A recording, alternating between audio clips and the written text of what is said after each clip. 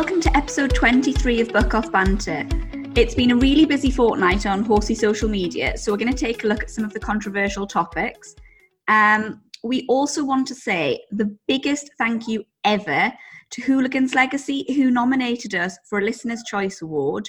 It put the biggest smile on both of our faces, and honestly, it was so appreciated. We also want to thank everyone else who's voted and shared, and we would be so grateful if anybody else would like to do that. You can go on to BritishPodcastAwards.com and vote for us and make us really happy. Yeah, I mean, we're going to be quite honest. We know what we're up against. We're up against sort of Chris Ramsey and, you know, my dad wrote porno. Yeah, my dad wrote that. We know that that's who we're up against as the listener's choice. So, but every little vote makes a difference, and Ben thought we might be able to get like a wooden spoon. Absolutely, and I just think, I got a little bit emotional when people get like tagging me, going, "Look, I'm voting." I'm like, "Why are you? Oh, well, not why are you doing this?" But I think that everyone that does vote for us, I don't think they realise what it does for us. Yeah, I think that's why, like, I really did want to shout out Hooligans Legacy, because it's something that I would never ever have like suggested that people did that. I wasn't even aware of it, and then let's be quite honest, we didn't know, and then that came up, and I was like, "Oh, that's brilliant."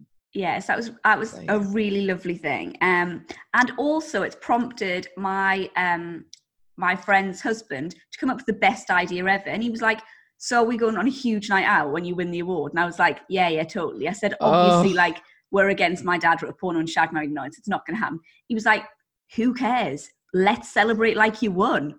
Let's go out as if you've won. Yeah. He was like, we'll just have we should totally do that. Yeah. He was like, we'll have a massive night out and be like, yeah, we're celebrating the win.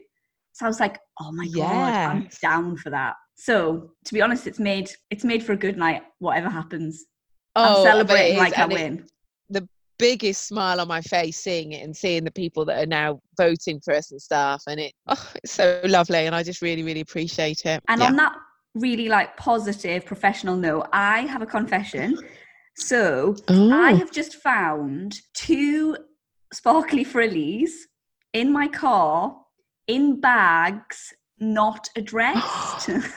So oh my God, so who hasn't got them? So 2 people don't have them that should have them. So I'm guessing that what's happened is I've put them in my car and gone to post them, and then this whole corona thing's happened and I've barely left. So I'm really sorry. And if you message me, because I've sat and tried to work out who it is, but I think I've posted ones since then. Yeah. So it's not like, so anyway, basically, I've got no idea. I'm really, really sorry. I'm really shit. I'll give myself a rosette. Yeah. Fucked it up. Sorry about that. Oh, well, you're allowed to. You're allowed to. God, I blame my corona. Life's fucking shit up. I blame it. And talking of corona. So is this your news? Oh my God. You could not write this shit. So basically, I'm currently self-isolating. Okay. I messaged you today, didn't I? And said, I need to explain this. But the thing is, it looks very much like, in fact, I know for a fact, but I've had coronavirus. And I'm going to sound so sick now because obviously I work in the health service, and a little bit of that, I think, is why I didn't realise. So the long and short of it is, I woke up one day and I felt like I had a hangover. That is not unusual. I had, particularly in lockdown, because like a lot of people, my alcohol consumption has increased. When I look back on that day, I filmed a couple of TikToks, I rode my horse, and then the day after that, I got a headache. And it was a weird headache that I thought was sinusitis. It hurt when I moved my eyes, but I felt okay in myself. A couple of days, I had this headache for a couple of days, and it went when I took paracetamol or whatever, so I was fine, went to work. And then the headache went away and I felt fine. And then all of a sudden I lost my smell and taste. So I kept looking, because obviously I have asthma, and I kept looking and thinking, have I got the symptoms of coronavirus? And at that time, the symptoms of coronavirus were a fever, a cough, and potentially a headache, but not just a headache on its own. You had to have a fever or a cough with it. So I was like, oh no, I haven't got coronavirus. I'm going to work. Anyway, Then I lost my sense of smell and taste, and someone said that is a symptom of coronavirus. So I told my work, and they said, well, can't really test you because it's actually not a recognised symptom. Anyway, I wasn't at work for quite a while after that. Sam was ill as well. Sam, I mean, again, quite mild, but he lost his smell and taste. And then on Monday the 18th, and I remember this date, the news came on, and I was over at the stables, and Oscar came over, riding over on his bike, and went, by the way, Mum, the man on the news has just said you've got coronavirus. And then he just rode off again to like go, I don't know, piss up a tree or something, I don't know. So I was like, what the hell? So I went to the house and went, Oscar's just said that the news has said I've got coronavirus. And Sam went, well, no, what they've said is now loss of sense of smell and taste is a symptom. So straight away I contacted my manager, and they were like, well, there's not a lot we can do now because you're over it. You're getting better, you're better and blah, blah. So I went back to work and my husband went back to work, and they said to him, have you got any symptoms? And he went, well, yeah, I've said I can't smell anything or taste anything. So they said, oh, well, we better test you. So they tested him, and he came back as positive. So there's been this big hoo-ha about what to do about me, because obviously I gave him it because I had it first. But obviously I didn't have a test, and when I was ill, I didn't show these proper symptoms of coronavirus. So I am now being forced to self-isolate for 2 weeks for an illness I had a month ago. So frustrating. You literally could not. And I'll tell you something. I'm living my best life. I'm having a sunbathe. I'm having a drink in the afternoon. It's wonderful. I tell you, someone who isn't enjoying it, Vince. Yeah. So yeah, he's like, shit, because I've been so busy with work. I actually haven't been able to ride particularly well, regularly. Now I can. I don't think he's going to like it. Poor Vince. Poor Vince. So yeah, there's a couple of things which really do stand out in this, which is number one, I was so sick that I didn't realize I had coronavirus when I had coronavirus. Or two, secondly, the fact that I'm hard as nails. So yeah, that is the news. So guys, if I am on social media quite a lot in the next couple of weeks, brace yourself. That's why. What about you? What have you been up to? No one in hospital? No injuries to anyone? Actually, no. No, Okay. But no, is his nipple all right? Because I'm a little bit concerned about how much I've thought about Ben's nipple. His nipple has made a full recovery, you will be pleased to know. So I've got more homeschooling Henry stories. Oh, great. I love these. Honestly, that kid is getting me through lockdown, with the exception of he now insists on a full-time narration for all of the animals. So I have to literally say what the dogs think about everything. So haven't you got like 4 dogs as well? 3 dogs. So 3. He'll say, what's That's a lot of time out of your day. Oh, Jesus Christ. It's full on. So I have to say, will you throw the stick for me? And then he says, then what is Gracie saying? Throw the stick, please, quick, throw the stick. And it's my damn fault because I did it one time, and it's hours. It is hours a day I am doing that. So that's one thing. But that's not getting me through My lockdown. husband does that though. Oh, but my husband does it. The thing is, it's funny to do it a little bit. When you want. Yeah. It's really funny to do it when the dog's done something or has an expression on his face that looks like he would say something. What is not funny is sometimes I'm in a different room and he says, what's Rupert saying? And I'm like, I don't know. I'm not with him. And then the other day he said to me, Mummy, what's the sheep saying? And I said, oh, I can't talk sheep. And he legitimately believes that I can speak dog and horse, but that I can't speak sheep.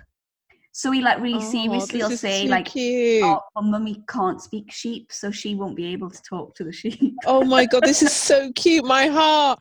But then there's my husband who does it to the dog. And I was in bed the first time he did it, and we had long had Rupert, and Rupert obviously steals quite a lot of food. And I could hear Sam talking, and he was like, so I'm telling you now, you are not to steal any of this. And the next one, yeah, but Dad, and he talks like Danny Dyer, Rupert, by the way. He goes, yeah, but Dad, I get really hungry in the night, and I have to get. And I was like, well, what the fuck were you doing? He came in, he obviously realised I could hear him. He's like, so what the fuck were you doing? He's like, just having a little conversation with Rupert. And yeah, that just made me roar. So I guess for him, it's something fun to do as a one-off, but having to do it for hours and hours on end. Yeah, and I swear I am not exaggerating.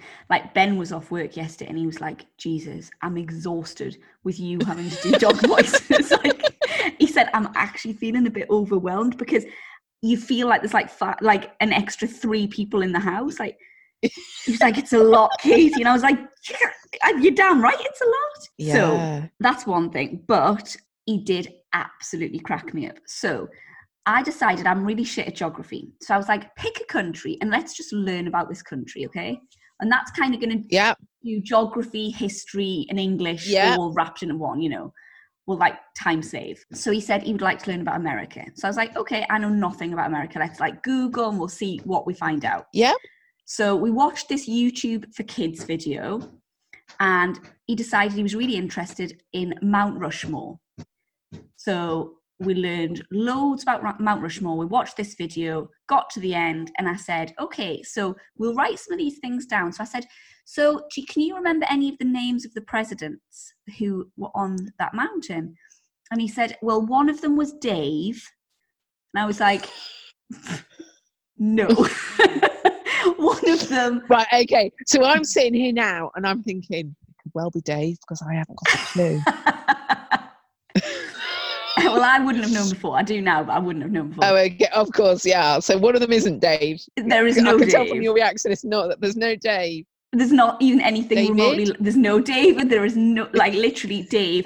Dave's kind of Henry's name that he pulls out for like random things. We got him a walking dinosaur toy, and I was like, "Oh, what are you gonna call me?" He's like, "Dave." Dave's just like is like a go-to name. Okay. So I then said, like, well, what about can you remember who sailed and discovered America? And he said Christopher Robin. I know this one.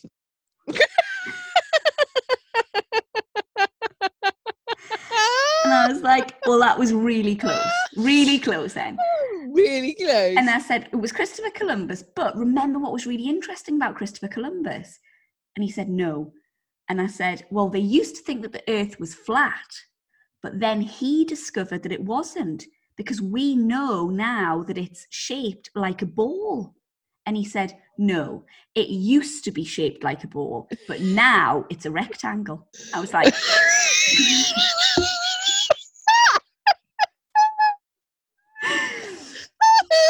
Where does he got that from? Honestly, I dread to think, what are his teachers going to think that I've taught this kid? Like, I literally, like, I just went... And he was like, why are you laughing, Mummy? And I was like, oh my God. I was trying to keep, because I was like, you know, really good attempt. But at the same time, like, had tears like rolling down my face. Yeah. So, yeah, that's what I've been up to. More Henry. Oh, and I jumped my little ponies. I saw this. I saw it, such good girls. You're never going to sell those ponies. My horses are like ridiculous compared to them. Those ponies just take whatever you throw at them. They're actually ridiculous. They look so established already. I know. What I love about them when I was watching the videos is they've got such great attitudes. I know you say about, oh, you can throw anything at them, but they're certainly not sort of, oh, well, they are pretty quiet, but they've got real fun attitudes to their work as well. So when you saw them on the jumping, they were like, even if perhaps not sure, but their ears were pricked and they were always going, and you just think, God, what great, they've got great attitudes, haven't they? Absolutely fantastic attitudes. So you're never going to sell those because you're going to keep them and sell money. Henry, you want a new pony? Yes, Henry. Maybe you could do your dog voice for the horses. But I don't want to be sold. No, I don't want to be sold either. I want to stay with you and do some jumping. Yeah, me too. And you'll be like that. So like, get Henry on side. So then he can go to Ben, and then he can go to Ben and go, no, the ponies have said they don't want to be sold. I heard them. They spoke to Mummy and they said they don't want to be sold. I actually forgot as well. He was doing a Zoom chat thing with Ben's brother and his wife, and they've got a golden retriever. So they're having like a conversation. I was kind of pottering around in the background. And then Henry said, Bailey, that's their dog. Bailey's here. Mummy, what's Bailey saying? And he's like telling them, Mummy can talk dogs. What's Bailey saying? So I was like, I had to do a different voice for Bailey. That's the pressure, isn't it? All the different voices. And I'm not even very good at accents. Pressure.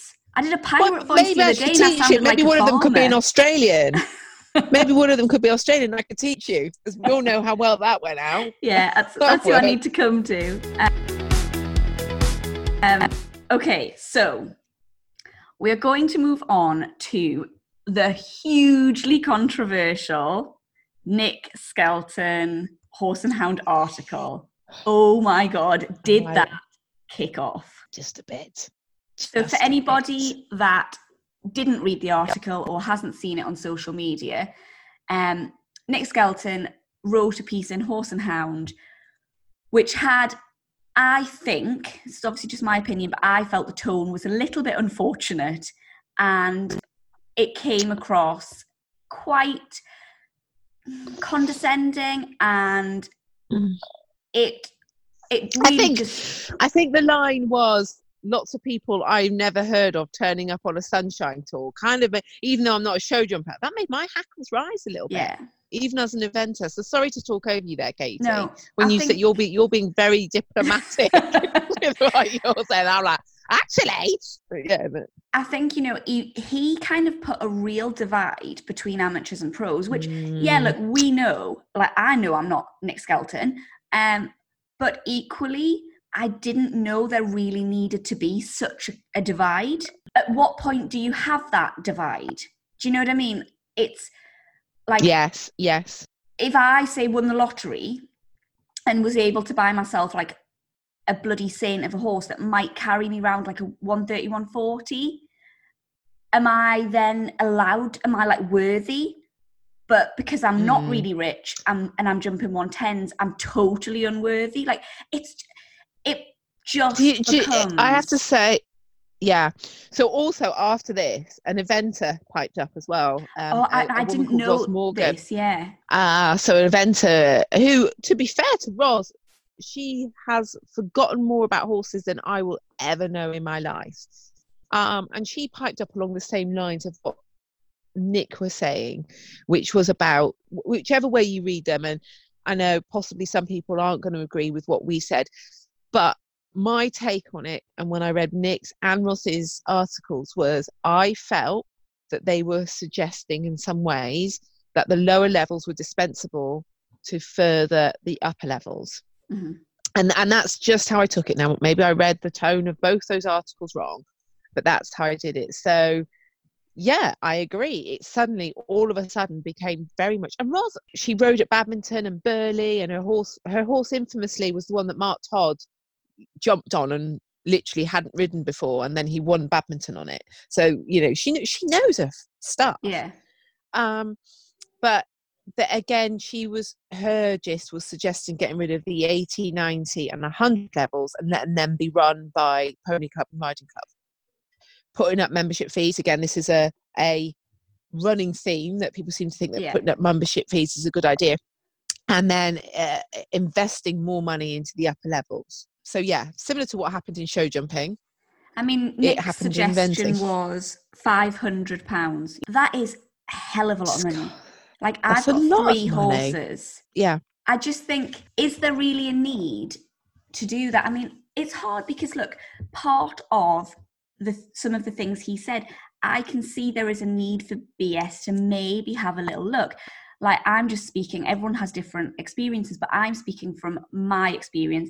I have to persuade Ben to come to a show with me, and he cannot bear when it starts at 80, goes to 85, 90, 95, meter 5, meter 10. Because that is a that's ludicrous. That's ludicrous. Yes, we don't have a lot of venues around us, and I can think of 2 in particular. Every single time they run, that is the schedule they run. And I mean, Ben's. But the problem is as well, and if they're running those classes and those classes are full, then there's a need for those classes. 100%. You could say so. I mean, those classes are the really busy ones. Yeah. So I do get that sometimes they don't even get to run the big classes, or the big classes are running at midnight. Yeah. And I get that. Yeah. That is frustrating. If you've got good horses that need to be produced, we don't have the system that they do on the continent. You know, these horses are not getting a chance to be produced and to be jumped regularly. And I get that would be bloody frustrating. And I think that we are very behind. I mean, partly we aren't going to catch up. The continent, that it's a big sport over there. People want to go and watch it. So there's a huge amount of investment. And, you know, you can reach 1 million showgrounds in a couple of hours. It takes me a couple of hours to get to about 3 showgrounds. And I'm not using the country. I'm just literally trying to, you know, find my local venue. Yes. So I think in that respect, you know, we aren't going to be able to catch up.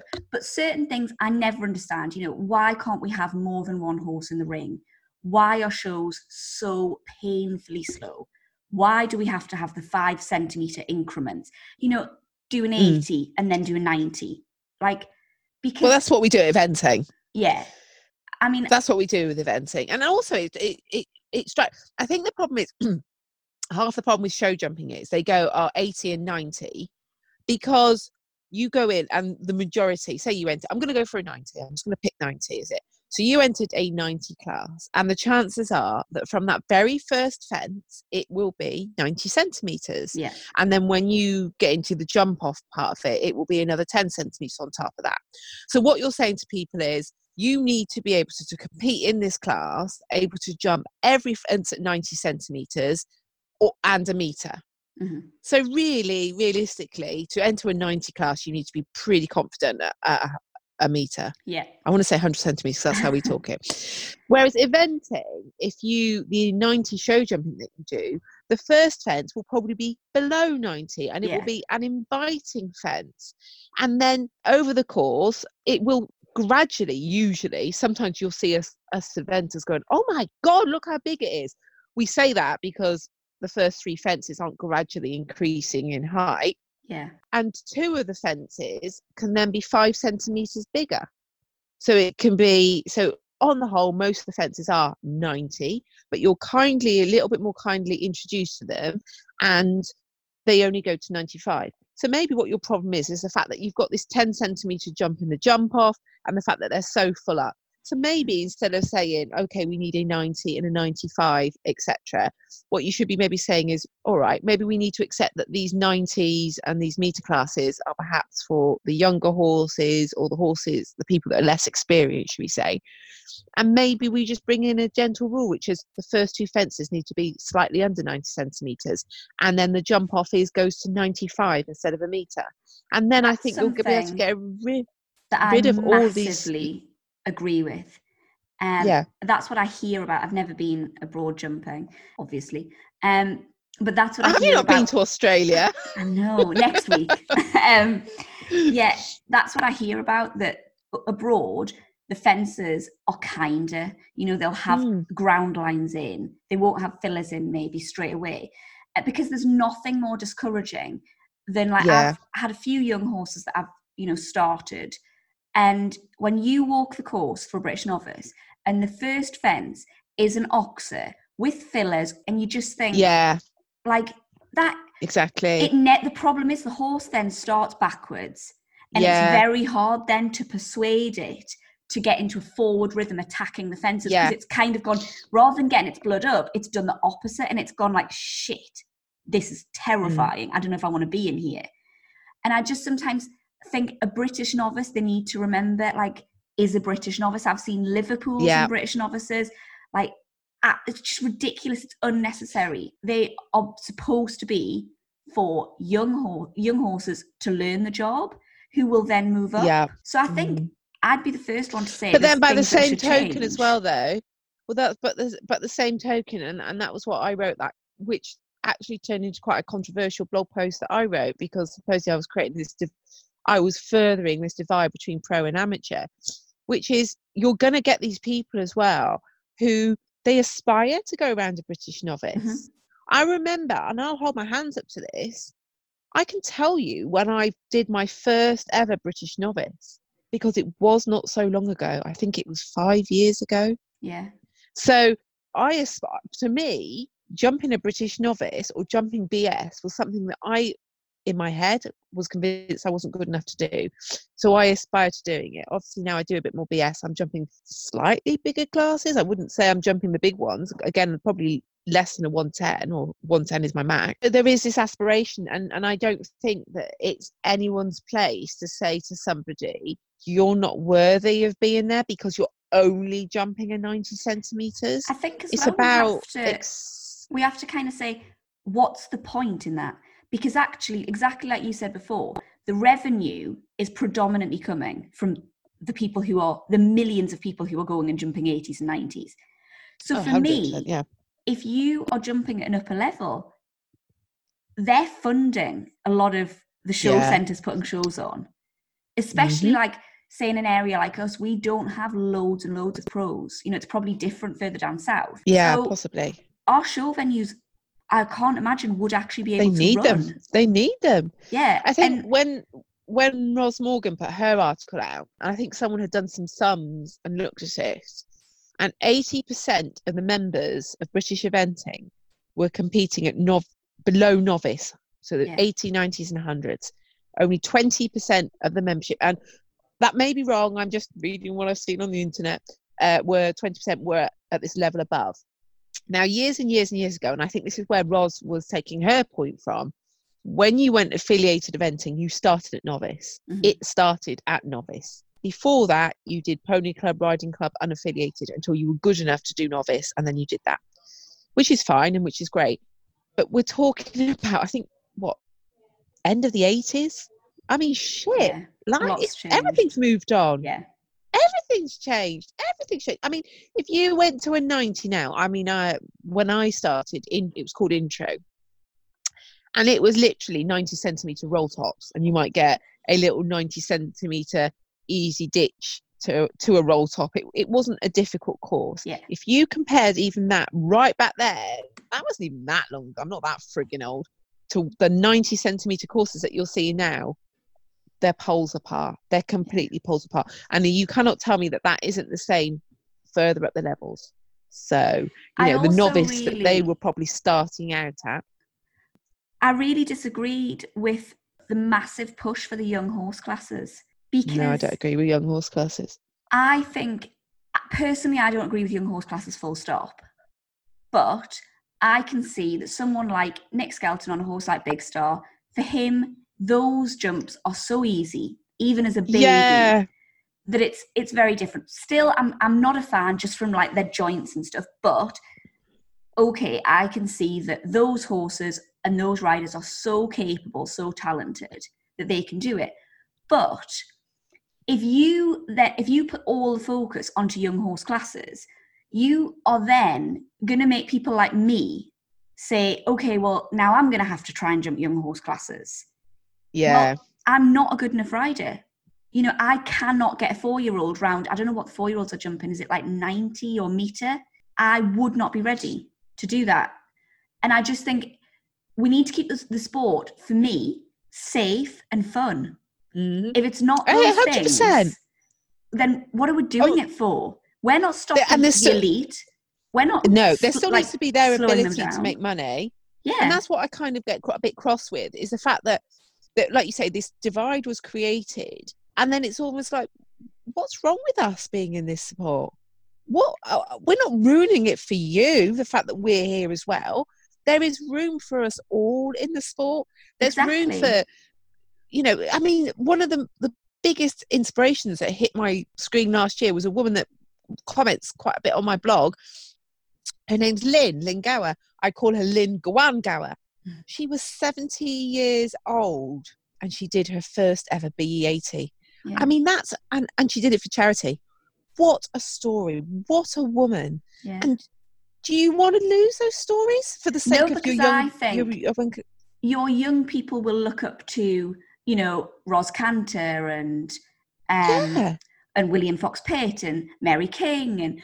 But equally, there'll be a lot of people she'll be their inspiration. Oh, 100%. She's mine. She's a legend. An absolute friggin' legend. Like, we don't want to lose the people who, juggle kids, words. Yes. Yeah. And I also think that Isn't that what makes our sport so great? Isn't It's that what so makes special, it? yeah. So, exactly. The fact that women and men compete equally, Yeah. and a farmer is competing against a millionaire Yeah. who's competing against a hairdresser. Is that not what makes it just what you're never going to get that in any other sport? So don't ruin it because we've got it in ours. Don't just and that's the other thing is don't treat it with contempt. It's like, oh, that's a bad thing. It's not a bad thing. It's I the know. I best thing think ever. that was what and I mean, you know, there's people Yeah. definitely on the show jumping forums from both sides of the, you know, coming at it from both sides. But what I think was unforgivable personally was the tone it was written in. I think you're entitled to your opinion, but personally, I think that, especially at the minute, that's what I said to Ben, like, everyone's having a shit time. Yeah. We have all trained all winter. We've registered we've registered our horses. We're not seeing that back. And did we really need that kick in the fairy? I don't think we did. Like, no one did. And everyone's, like I said about to somebody, everyone's feelings are so brittle at the moment. Yeah. Because, you know, I wrote what I thought was quite a nice post. You know, I very little swearing. I was quite mindful. Don't swear too much in it, Carla. Just put your point across. And I got slated for it. I got slated for creating a pro-am divide. Pros aren't like that. No, not every pro is. But sadly, a voice has been given to a couple and what they have said has been interpreted a certain way. Yeah. And you cannot avoid that. I am not lying. This is not something I'm making up. I read lots of very, very, very passionate posts from people, both in the eventing and the show jumping world, before I don't put pen to paper. I write it all in the notes of my phone. Yeah. But before I even thought about writing anything. And at the end of the day, that's just how I felt as well. So that was my opinion. And that's I would like to I love the Ricky Gervais quote that's just because you're offended, it doesn't mean you're right. And I think that's the thing. Everyone is allowed an opinion. He can say whatever the hell he wants. Yeah. And equally, we're allowed to say, this is how it made us feel. Yeah, whether you meant it or not. Yes. And we're not alone. What I was trying to get at. We are actually one of a huge amount of people who have read it and interpreted it the exact same way. So if you didn't want it to be interpreted that way, maybe you need to, you know, say, actually, guys, that's not how it was supposed to come across. Exactly. Because exactly that, Katie. Yes, he's made so much money in the sport. He doesn't need people like me anymore. But there are a shitload of pros that do. There are a shitload of pros that are only able to compete. Oh, hang on, the dog's itching. What's he saying? What's he saying, Katie? What's the dog saying? What's he saying? I'm so scratchy. Grace, come on, stop it. Yeah, there are a shitload of pros who could not compete if they weren't selling their horses that didn't make the grade, who weren't selling their horses that had made the grade but then need a quieter life, who aren't having horses on schooling livery, training riders, warming them up at shows. That pays for them to be able to do the sport at an elite level, because there's no money if you can't do all of those side businesses. So if you remove that aspect, or if you make those people feel so undervalued and so unimportant that they don't want to go and participate, you are actually going to affect the pros more than just leaving it as it is. You know, tweak things. Yes, look at what's working on the continent, and as far as we can, let's implement it. Let's make some changes for the good. But don't do it at the cost of thousands and thousands of people. Oh, yeah, exactly. And respect people's feelings. Don't make people feel like they're dispensable for your sport, because we're not. And I'm going to talk this as we are not.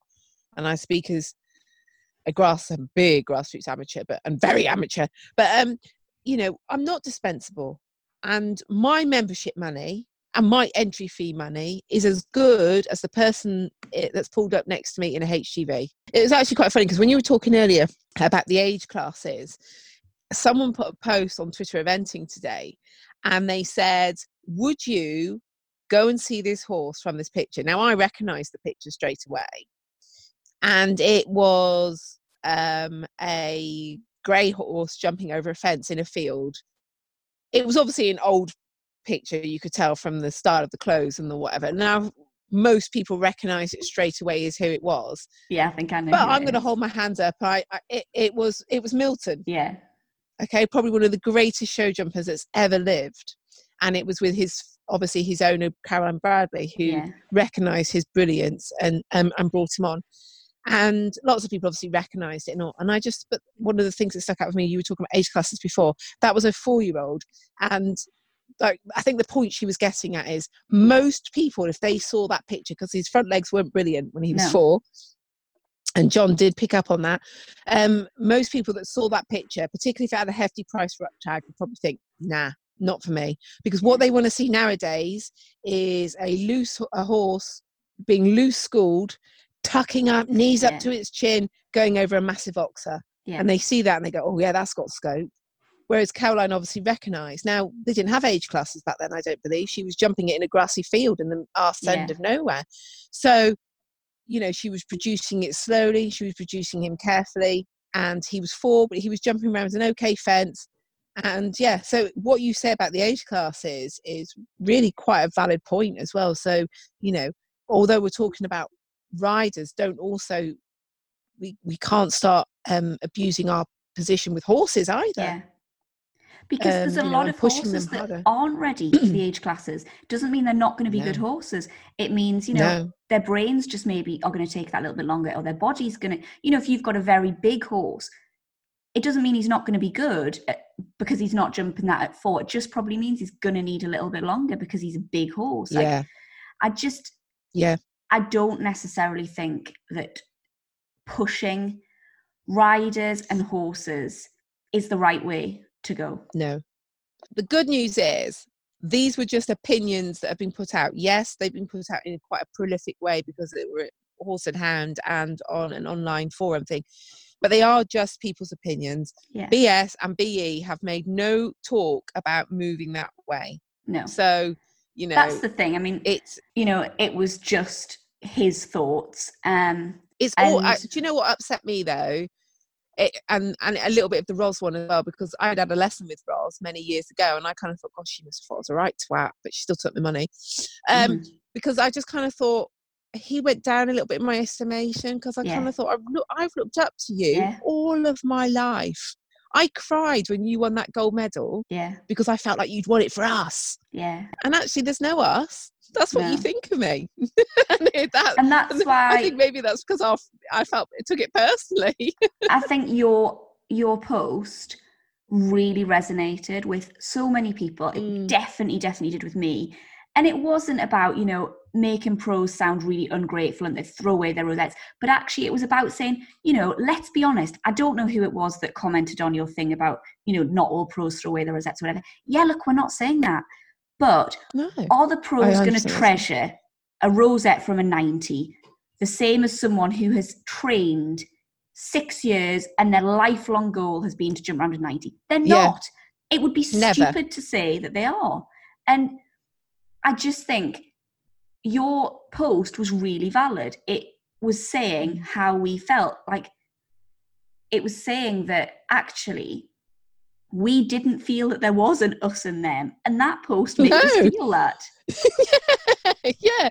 Up until then, we'd all been like jogging along quite nicely together. Or, you know, and we thought it was all working really well. We've been really proud of the fact that, we're up. There's no pro and am. We're all together. And all of a sudden that one post came up and we were like, fuck, is that what they really think of us? Yeah. So I just, like I said, he went down in my estimation. Someone else also went down in my estimation as a result. I'm sure, I'd like to think that it wasn't what he intended, and I'd like to cling to that, but we can't help the fact that that is how he's made a lot of people feel. Yeah. And that's quite sad. We don't need that at the moment. We don't need that at the moment. With all the shit that's going on in the world, we just don't need that at the moment. We just need to pull together. Because if horse owners can't pull together. But also, I mean, you're talking about, you know, British show jumping is looking like it's coming back with these training shows. So happy days. Yeah, hopefully it's the start of us getting out a bit. We did laugh a little bit in eventing. There's not a lot. There's sort of like a middle field of eventers, and there's not a lot open to them. So grassroots, you have the grassroots championships in Glasgow, which are really fantastic. So obviously they take place at badminton, it's like the biggest place in the world. And then obviously you've got these top levels, and they're able to do sort of advanced and the FEIs and stuff. And then in the middle, you've got these group of people, and they learn and they earn their money doing teaching and pony club and stuff like that. Yeah. And they have a few horses, and they do a bit of buying and selling. And whenever there's a discussion about the grassroots championships, this group of people feel very under supported, I guess, because they don't have a lot to work for, because they say, well, I'm never going to be able to beat an Olympic champion at the top levels, and yet BE shut me out of these lower championships, so I'm stuck in the middle with nothing to go for.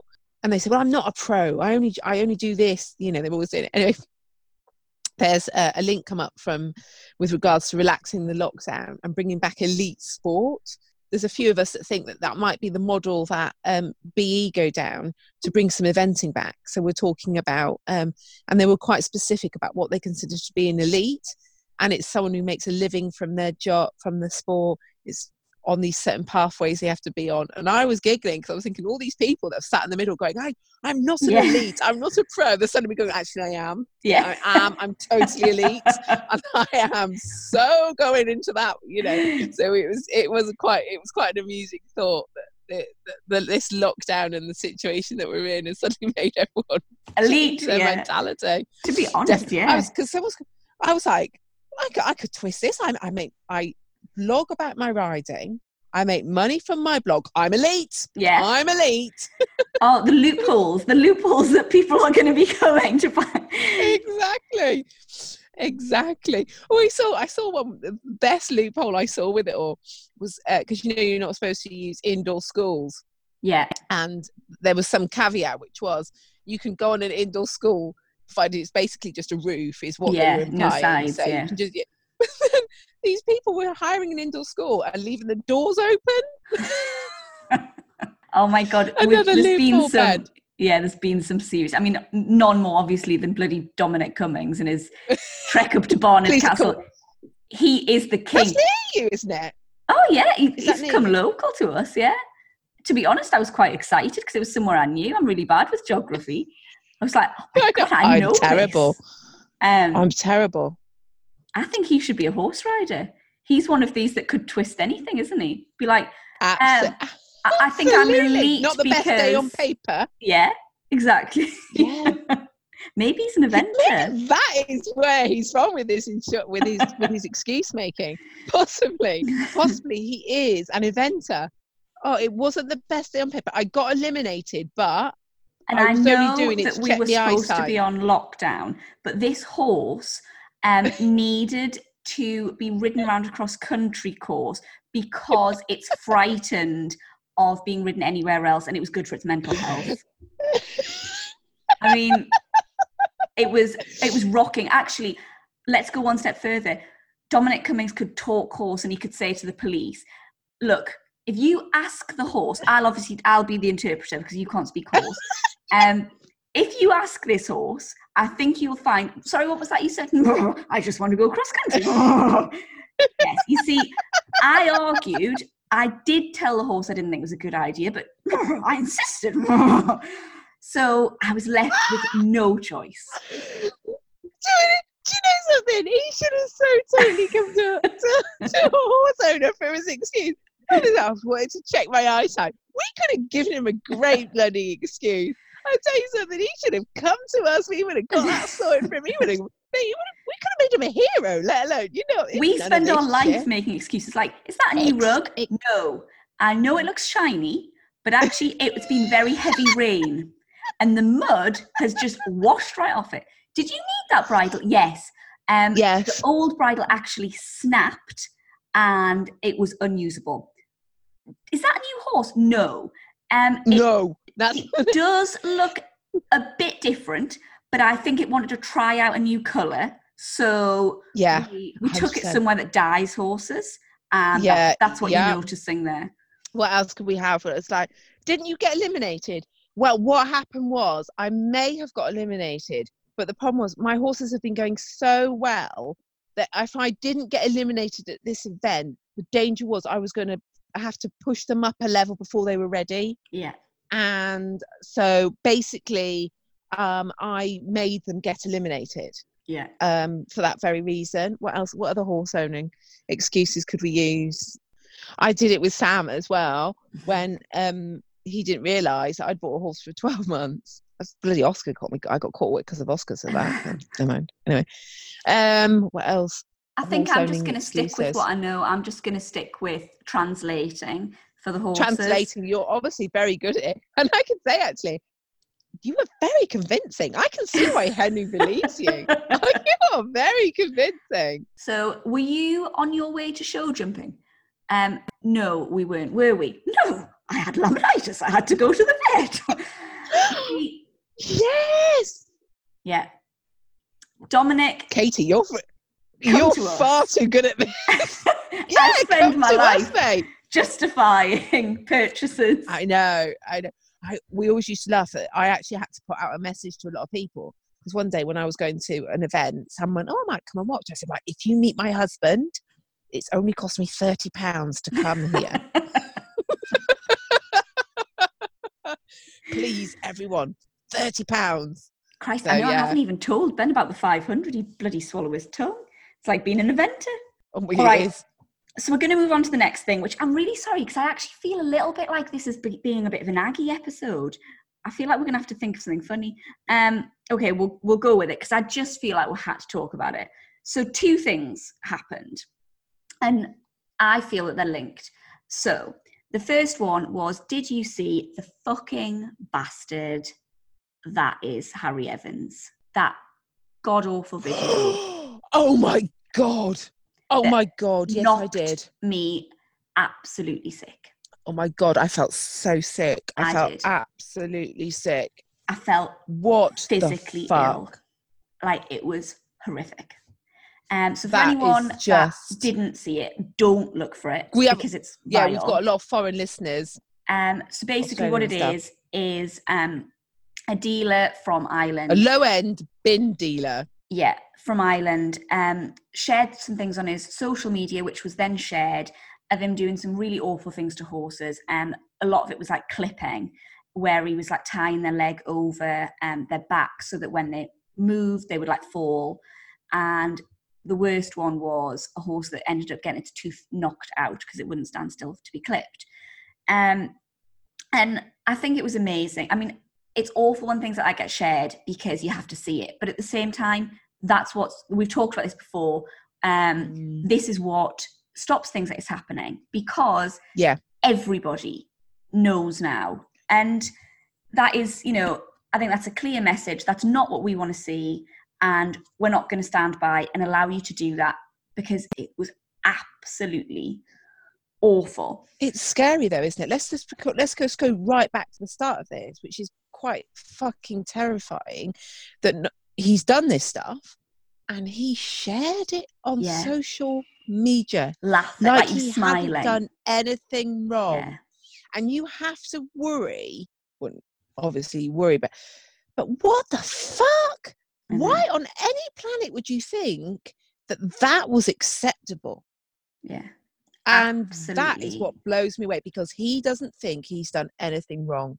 And that is what scares me because he would not have shared it if he thought he was in the wrong because this has happened as a result.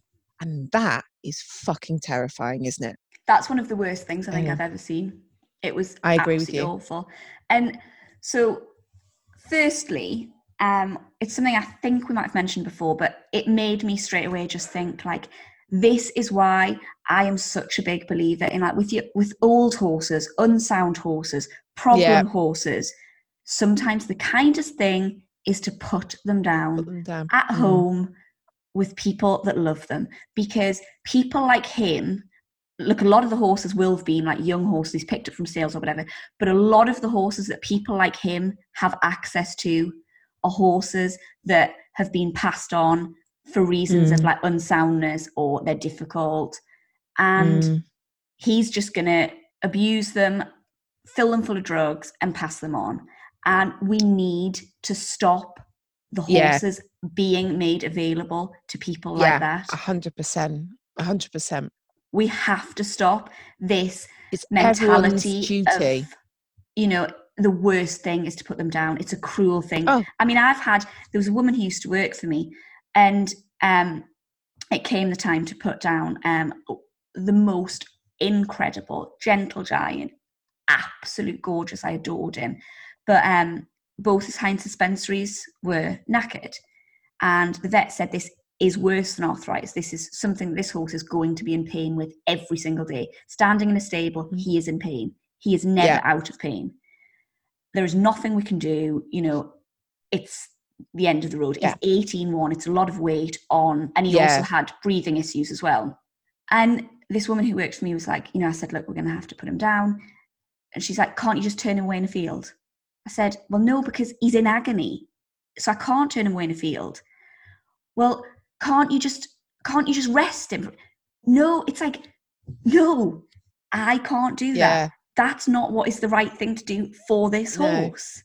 And I kind of said to her, he's not going to know what's going to happen to him. No, exactly. I remember somebody once saying to me, it's us that know. And the other thing is, she said, which made me laugh, they don't watch a cowboy film. They don't know what a gun is. Yeah. They haven't got a concept of death. All they have a concept of is where they are at this exact moment. They live in the moment to horses. They don't think about the future. And they do react a little bit to what's happened to them in the past, but they certainly don't think about the future. They don't think, oh, tomorrow I'm going to be put down. They have no concept of it. Whereas going to someone like that bastard who every day they're going to wake up and not know what the hell's going to happen to them, that is something that is just too awful to contemplate. So then the next thing that happened was I'm on a few groups because of having the ponies, and there was a lot of talk about, you know, these people now who are so greedy. Why do they think that they should get thousands of pounds for like a happy hack? Why do they think that they should, you know, why should an all-rounder command thousands and thousands of pounds? And immediately that's the exact reason why. Like, this is why. Because we have to start to realise, and I commented, I didn't kind of get aggy or anything. I just said, do you know what it costs to get a horse to even a 4-year-old? Do you know, like, the stud fee, the scanning of the mare, the feeding of the mare, the feeding of the foaling cost, the feeding of the foal, the vaccinating, the foot trimming. Then you've got to keep the foal until it's ready to break, then getting a professional to slowly and carefully produce it. Do you know how many thousands of pounds that horse will be standing? Yeah. So why should someone who has done it the right way then get offered £1,000? Yeah, why should they be penalised? When I know there's what you'll have is horses who have lived in a field, they've been just covered by whatever stallion that dealer has, and they stand in a field, they've not seen a farrier, they've not seen a vet, and then it gets like tack shoved on it, scared, broken, and then flogged, and people think it's great because it's £1,000. And people kind of got really shirty, and they said, you know, like, oh, just because we haven't got a silver spoon, it doesn't mean that we shouldn't have horses. And it's like, no, but equally, we should not be allowing this market. Yeah, it's seen quite a lot of the time with ex-racers. So ex-racers, and one of the things that I would like to see more of is increasing the value of ex-racers. Yeah. Because quite often you'll see these ex-racers free to a good home, £600, £500. That is disgusting money. One of mine I bought for £5. Yeah. That should never be happening in the horse world. We should not. Horses are, and whether we like it or not, and I hate to say this, they are a luxury and they are expensive and they need to be kept. You know, yes, you can work hard and you can go without. And I'm not saying I'm a normal person. I'm not saying a normal person can't have a horse. Absolutely not. But what I'm saying is we need to keep the value of horses high, almost, to stop these bin and bloody dealers getting their hands on them, because it's disgusting and it's despicable. And I just, and particularly, and you see it a lot with ex-racers, you know, they're a cheap horse that people can buy, and they quite often end up too thin or dangerous, or, you know, and it's a lot of the time it's people's mentality. Just because you can get your hands on a horse doesn't mean you should. So, and like I said, you know, I'm not saying that all horses should be necessarily expensive, because no. What I'm saying is, you will sometimes have to make a sacrifice. I really wanted a 130 horse and I could not afford one. So I bought Pancake, who is a psychopath. And I was prepared to sacrifice really any enjoyment of riding that horse at home because he does the job in the ring. And if you want to do that, that's fine. But what I think is not okay is to look at a horse that's been really carefully and thoughtfully bred and produced, and then look at, say, a horse that's at someone like that, Harry's, and be like, oh, there's millions of interest in that because it's £1,000. And you look at it, and I've done it so many times, I've looked at it and I've thought, that thing is crippled behind. You can tell it's sore. You can tell it's in pain. You know, it's got absolutely no condition on it. Its eyes are so sad. And I just think, why is that allowed to continue? No. Has there been any sort of comeback on him, do we know? Sort of, it's I know there hard was because a petition doing the round. Yeah, there was. And I know that people had said he's kind of gone into hiding, and he was in England hiding. It's hard because it's all on social media. And so I don't actually know.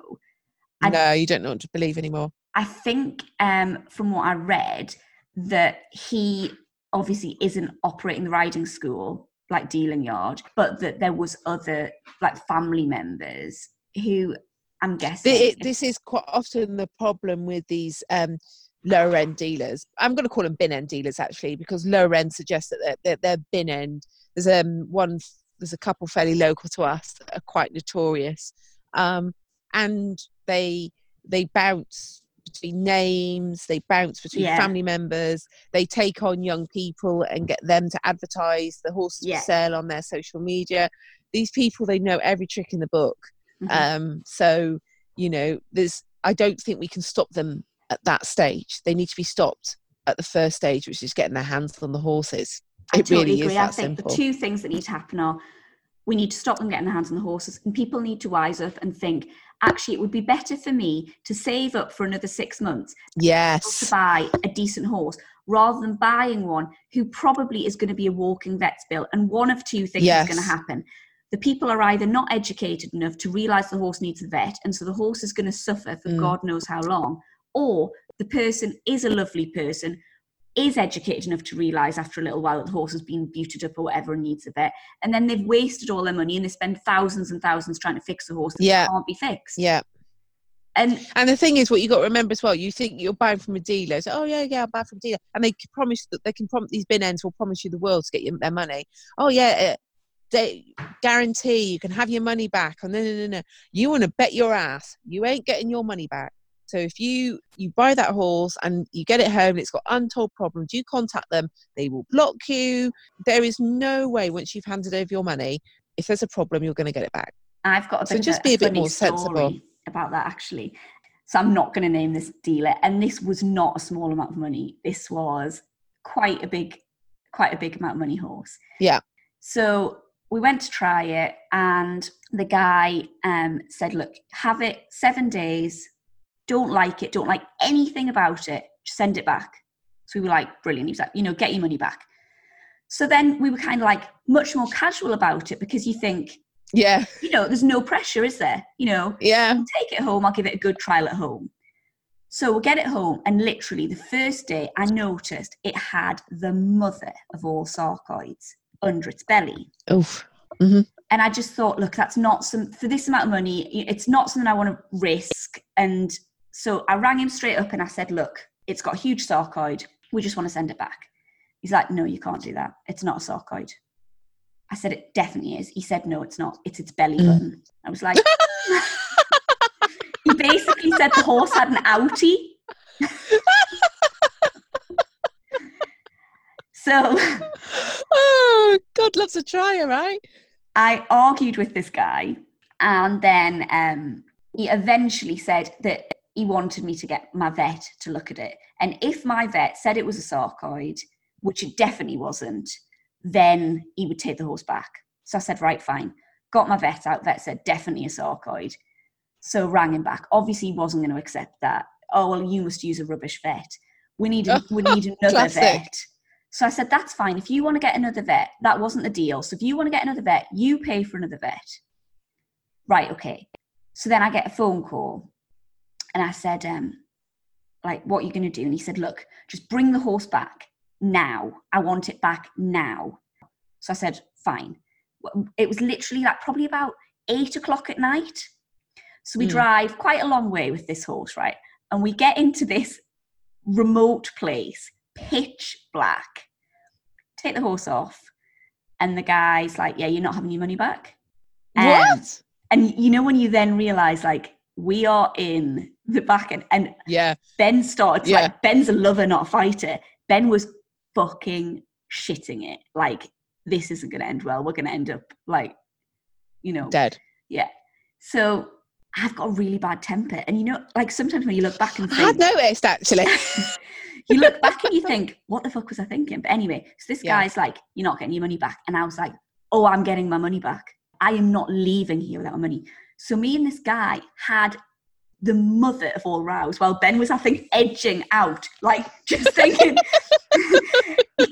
he'll take her and I could probably make a run for it. You know, slowly like unhitching the trailer so it doesn't slow him down. So anyway, we ended up where we got our money back from this dealer. Ben then chatted to someone about it who said, like, Jesus Christ, like, they're not the sort of people that you want to mess with. And Ben was like, went home and he was like to me, oh my God, what could have happened to us? You could have died. You could have had a horrible death. But I was just really angry because I was like, if I don't get my money back, I'm not going to get another horse. So, like, you are giving me it back. To be fair to you, Katie, I can imagine that no one's going to fuck with you when you're angry. So, yeah, I think Ben was wrong because you were quite safe. No one was going to fuck with you. To be fair, I'm surprised this dealer didn't want to take you on to like work for him. To like deal with all the Aggie customers when their sarcoids aren't actually outy belly buttons. It was really funny actually because then we went to the BS ball, like probably only about a month later. Ben went into the toilet and this guy sort of happened to go in really soon after. And Ben said, honestly, he said, I was like trembling, thinking, oh my God, he's going to flush my head down the toilet. And he said the guy just shook his hand and was like, no hard feelings. We are going to go on to Wanker of the Week. We're sorry, this has been a little bit of a heavier episode than usual. We're going to be really funny next week, promise. Yeah, I'm just like, we're going to break out the jokes. You're all going all these people that have nominated us for this award now. They're going, what fucking what were we thinking? Oh, they're already serious. Oh no, retract. Yeah. We want to vote for Shagged, Married, Annoyed. Yeah, give it to my dad wrote a porno. At least they break a smile once or twice. I've just said to Carla, I'll edit it out, but I just said to her, fuck, this one's been quite heavy. Can you just do something funny? And she was like, fuck me, Kay, I'm not performing Seal. To be fair though, we have also been disturbed by my eldest coming in Surrey's on a massive shit. Yeah, not to go in the toilet, which was quite kind. No, I love the fact that he's going to give me a warning. It must be really bad. I have to tell you a story about that actually. I was at work, possibly with coronavirus, I'm not sure. We've been playing childcare relay, which means that Sam was doing a lot of work in the day and I've been doing a lot of work at nights and evenings. And there was a slight overlap and he was still at work and I'd come in. He drove up, got to the house and both kids were at the door. They were like, Dad. He's like, oh, I'm sorry, I can't stop laughing now. When he told me the story, it made me laugh. He was like, Dad, don't be cross. But Oscar's done a massive shit and it won't flush away. So he did his hard day of work. It was greeted with what he said looked like the fact that Oscar had pooed out his spine into the toilet. And he phoned me up at work. He went, I've just walked in. I've spent 10 minutes having to get rid of your son's massive turd. I'm sorry. That probably wasn't as funny as what it was if you lived in this house and if you don't like poo stories, you're definitely not going to find that funny. But it was just the fact that he said both boys are at the door waiting for him. Going, Dad, I'm really sorry. We blocked the toilet. We could have blamed it on the dog. Rupert could have been saying, it wasn't me. What made me laugh is the fact that obviously Oscar's done this poo, tried to flush the toilet, wouldn't flush, and then he's gone and got his brother. God, look at this massive poo that I've done. What are we going to do? How are we going to solve this situation? Well, It's like physics. Homeschooling. absolutely. I'm classing anything as homeschooling. As definitely as a homeschooling. So my wanker of the week happened this weekend, and I had just finished a night shift, and Sam said to me, can you just pop in to the local Tesco and get some milk and stuff? It's like, yeah. So I went in, had to go around this one-way system. I was thoroughly confused. Anyway, I have a friend called Wayne, but he sends me stuff occasionally via Messenger, and you always know that when it's coming, it's going to be wholly inappropriate. So I was paying, and I was using my Apple Pay on my phone, and he sent me a message, and it popped up, and it was this like really pretty disgusting picture, to be honest. It was quite funny. I'm not going to describe it. I think we've had enough of that today. So I was like, and I was like trying to do this double click on the side of my phone, and I accidentally, somehow, I'm not quite sure, I set off the SOS emergency alarm on my phone. So it's going, woo, woo, woo, woo. And I was post-night shift. I was very tired. Everyone was staring at, what the fuck's that? Someone put down a basket. I think she thought it was a fire alarm. She was going out the store. Oh my God. I was like trying to stop this alarm going off. And I finally stopped it. And I was like, when you're like sweating and like so embarrassed. I was like, I'm really, really sorry. I'm so sorry. And all I could think of as saying was not like, I just went, I've just finished a night shift. Like that was some sort of explanation for setting off an alarm and scaring everybody. So yeah, not my finest moment, definitely. Although my nipples survived. That's the main thing. My wanker of the week is also in a supermarket. Well, it's not too similar, but so I've managed to get away with going shopping very much, but I had to go. And it's been so long since I used my card that I said to Ben, I've forgotten my PIN. Can I have your card so that I can just have your PIN? I'll write it on my phone. So he was like, right, fine, whatever.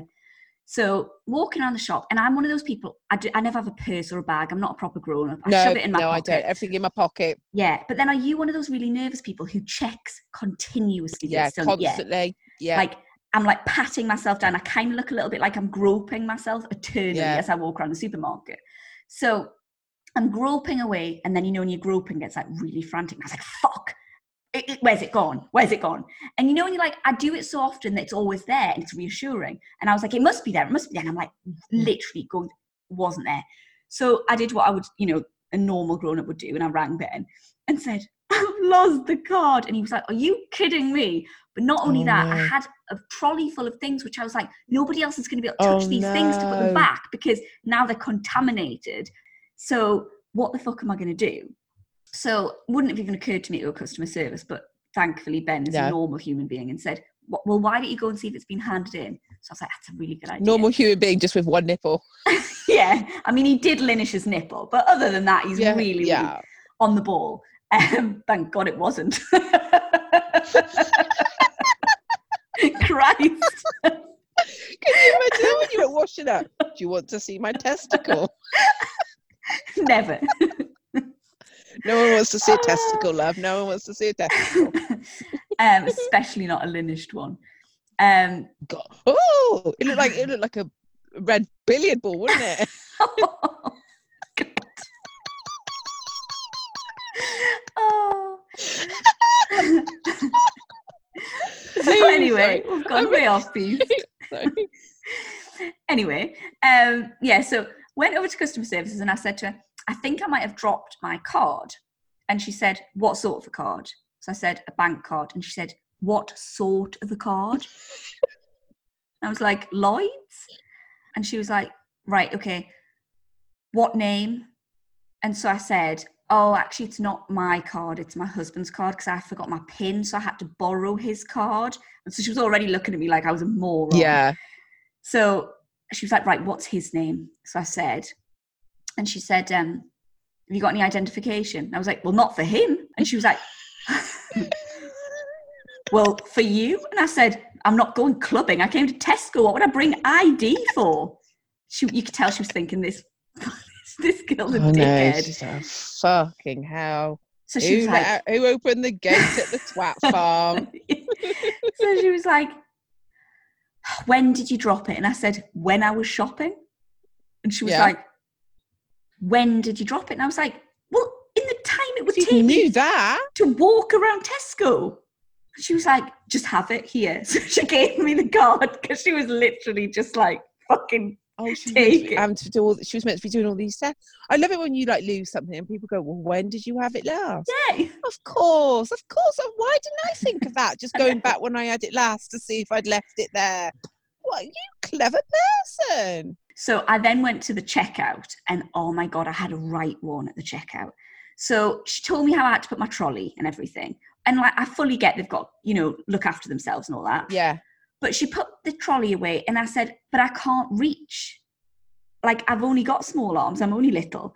And I literally can't reach where you want me to stand to get my stuff and get it in the thing. Yeah. And and you can tell someone's like, I can see a point, but I'm not going to concede. Yeah. So she was like, follow the black lines. And I was like, right. She was like, just, you cannot deviate from the black lines. So I was like, okay, just lob my shopping over here then to me, will you?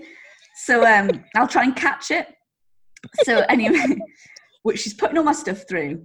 And then she said, she got to the tins of tomatoes and she said, I can't put this through. And I was like, okay. And she said, you've exceeded your number. And I was like, oh, that's fine.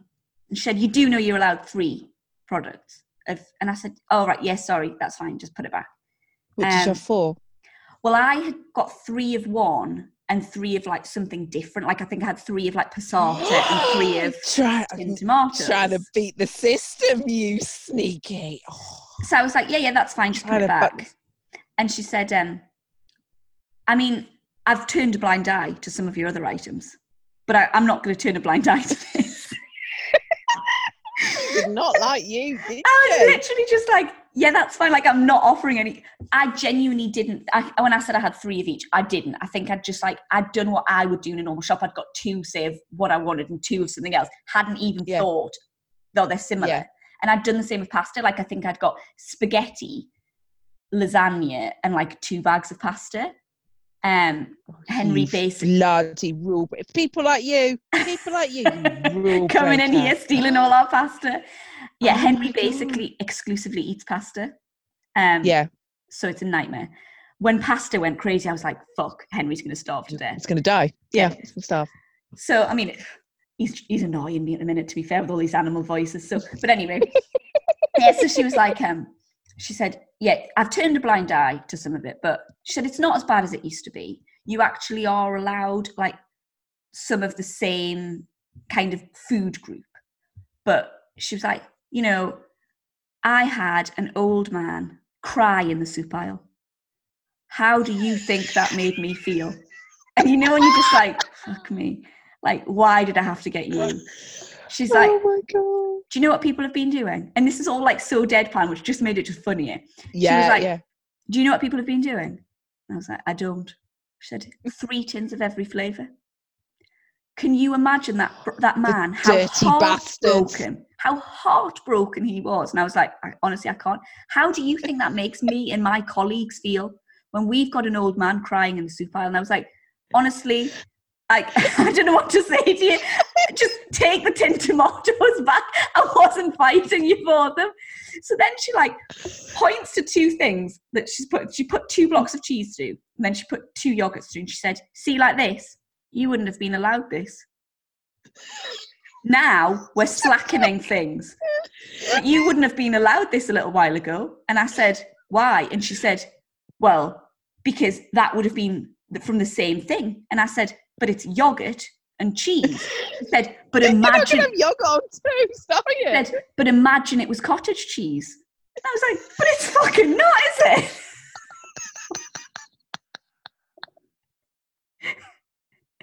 Like, I can't go with this. So can we just add to this that we aren't laughing at the fact and that the old man was crying about in the soup aisle? No. Because that is actually quite sad. It's just the fact that she felt the need to tell you the story. And that has actually, tickled me. I didn't believe her for a second. Like, I genuinely didn't. Yeah, You know, and I just was like, I call bullshit. I mean, I bet some old people have really struggled, but it was the fact that she was just out. Like, I think she was trying to make me feel guilty. And like, yeah, absolutely. and it was, I kind of probably wasn't giving it enough of a response that she was wanting. So she was like, I'm going to have to It was go. getting worse and worse. She was literally just like the man crying in the soup aisles, and then because you were being like a bit hard-faced about that, yeah. she's like, right, I'll compare cheese and yogurt, cottage cheese and yogurt. She wouldn't be able to have that. Like, so she was really going in on you, wasn't she? She didn't like you, Katie. I'm going to be straight up with you. She did not like you. She really didn't like me. She made a judgment on you the minute you questioned her black line that you had to stand behind. She took it hard. She took the black line hard. You questioned her authority. I did. And you got the soup story as a result. And you deserved it. Do you know what I'm gonna take one of those, like what those old people have, you know, with so you can grab things like a stick and it's got grab it. Yeah. Picker upper. I'm gonna take one of those next time. I'll be like, don't worry, I can do it now. My arms are now long enough. You do not need to tell me any cottage cheese, soup aisle stories. Yeah.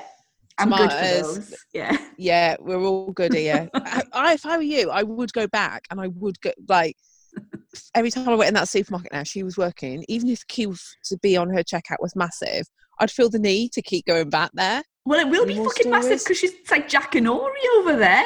I'm like... Any more stories about pasta you want to tell me? Any more? And my love, is this all right? I've got the correct numbers of passata. Or am I going to get told off? No, that's not. Do you know what I would do? Is every so often I try and break the rules a little bit. Yeah. Like, it's out there, and then like sneak in like another Muller Crunch corner that you should more than you should have done, and see if she picks up on it. Actually, I said to Ben, I was nearly a total twat. And you know, sometimes when you have to look at yourself and go, be the bigger person, Katie. And I actually was. She was like whinging on about the, you know, people obviously stealing all the soup and all the three item rule and stuff. And I said, the problem with Tesco is, the problem is they've stopped allowing, like, you know, the 4-pack of like beans or whatever. They're not doing any of those anymore because they say that it's a waste of packaging. Okay. So they're doing their bit for the environment, which was fine. A little bit annoying, actually. It wasn't fine. But then Corona hit, and then you're only allowed 3. So I said to her, the problem is we're only allowed now 3, which is less than if you still sold them in the packs of 4, because then you could actually get 12. Yeah. And she was like, well, yes, but that's because of Corona. And I thought, actually, it's not. It's because of plastic packaging. I know that, and you don't. And I nearly said, I think you should really keep yourself up to date on Tesco's policies. But you didn't, did you? You rose above it, didn't you? I did. I can tell that about you, because when you were telling me that story then, you had a really smug look on your face. You were like, I rose above it. I can't wait to tell. You look really proud of yourself. I rose above that one. I didn't rise to that fight. I might have argued with everyone about Nick Skelton, but not this time, bitch. But I drew the black line at arguing over Heinz beans. 100%. You had me with the soup story, but bitch, I ain't rising now. I ain't rising. Oh, beautiful. All right, I'm going to move on to a story that we got sent, which is not about shopping. Thank the good Lord. This came from... Can I just say, Katie, as well? Yeah. Your cleavage has been very distracting in this podcast.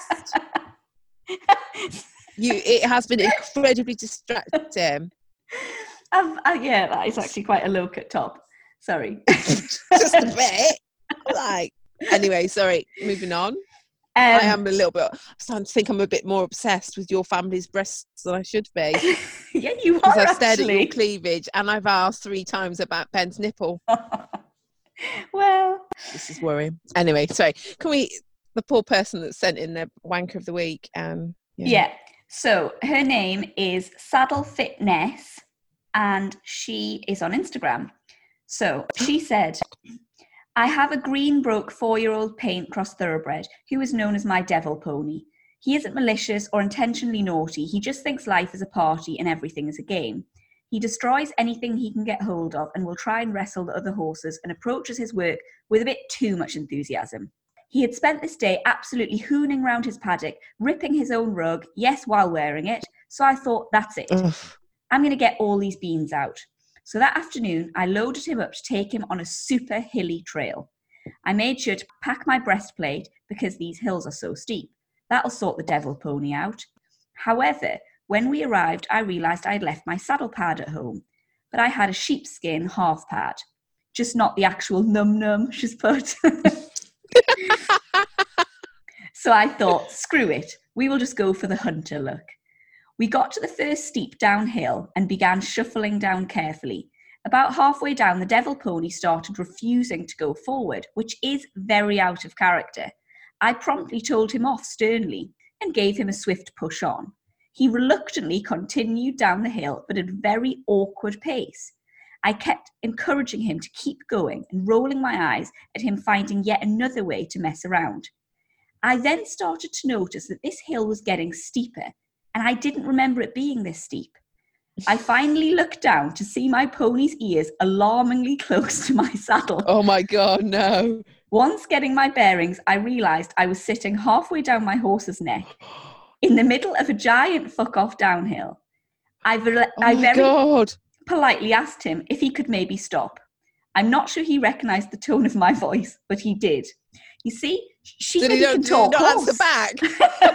Did he not answer? No, I'm not fucking stopping. I fucking told you, didn't I?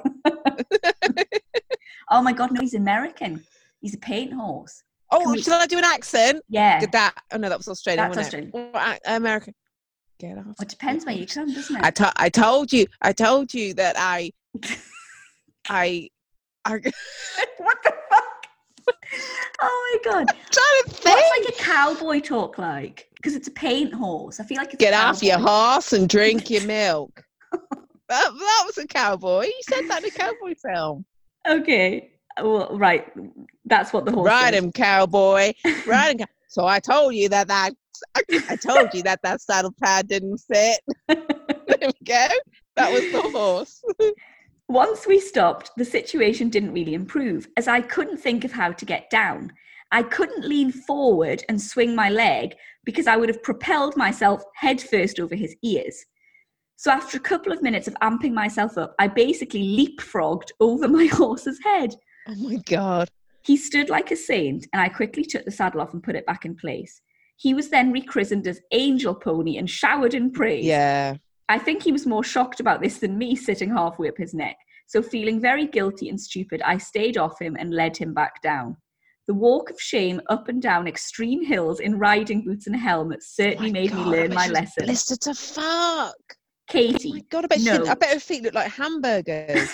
At least it wasn't a fairy. Oh my God. Well, yeah, that's true. We've been there, haven't we, with a few people. Oh Katie, note that as pretty as Fluff is, it does not have sufficient grip to keep a saddle in place during hill work. Oh my God. She also put, I just want to say that I absolutely adore this horse and his quirky personality. But yeah, just don't he sounds like a gem. No, people always laugh at me because whenever I put a picture up of Vince, without a question, someone will always comment on the size of his ears. I've never noticed how big they are, but he has actually got quite big lugs. And people always comment. And then I'm always reminded that Lucinda Green used to say that the sign of a good event horse, you always wanted to pick a good event horse with big ears. And everyone, for ages, no one questioned on it because she thought that she meant intelligent and whatever. And then actually somebody did ask her, I said, why do you say a good event horse should have big ears? And she said, because that's the last thing you've got to grab hold of as you're falling off. So, imagine Vince like, they're not handlebars, Carla. Whenever I see Vince's lugs, I always say, good event horse, that. Last thing I've got to grab hold. So I don't know what this American horse, is that American? I don't know whether he had big, I got quite big ears. Maybe. Yeah. I think that was getting American there. I know, I'm getting quite good now, aren't I? You are. Actually, I was reading, I feel like, fuck me, we'll go off piste. I was reading Henry a story the other day, a pirate story, and I was trying to do a pirate voice, and I got to the end, and I was like, I've done a Devon voice the whole way through. That's understandable for a pirate, though, because they say, you are. Yeah, it's So hard, isn't get it? out. They're very close. You've just nearly said get off Very your horse and close. drink your milk, haven't you? I- For a pirate. Fuck me. I did. My pirate was going to say that. It was a cowboy pirate. I've had to practice my pirate because Next week. Ben was just like crying, laughing at me, and he said, "Does your pirate drive a combine?" Which was a little bit harsh. I phoned up to order some gas yesterday, and like I was using a bit of a telephone voice, I'm not going to lie, and for some reason I went, "I'm trying to order a bottle of gas." Sam absolutely lost it. He's like, "What the fuck, gas?" Oh dear. Anyway, All right. very nice horse. She's obviously won. Yeah, you definitely beat our supermarket stories. Number one, the fact that she forgot the saddlecloth was enough. Yeah. To be honest, then she said, "Oh no, I'll improvise," and then nearly fell off as a result. I love that the horse was trying to go, "This isn't a good idea. We need to abort." And she's like, "Keep going." And the horse is like, "Really?" I know. How long was her girth? Unless I guess it can push it in front of the withers, can't it? Just normally. But yeah, poor horse. He was doing his best to save her. She has a leapfrog over his head. We missed that bit. That would have been a really good video. Next time, before you do it, could you video? Bit selfish, you didn't really, to be fair. I know. Brilliant. So you win the rosette, and I will remember to post it. I promise. You better add. And we want to see pictures of it. Definitely.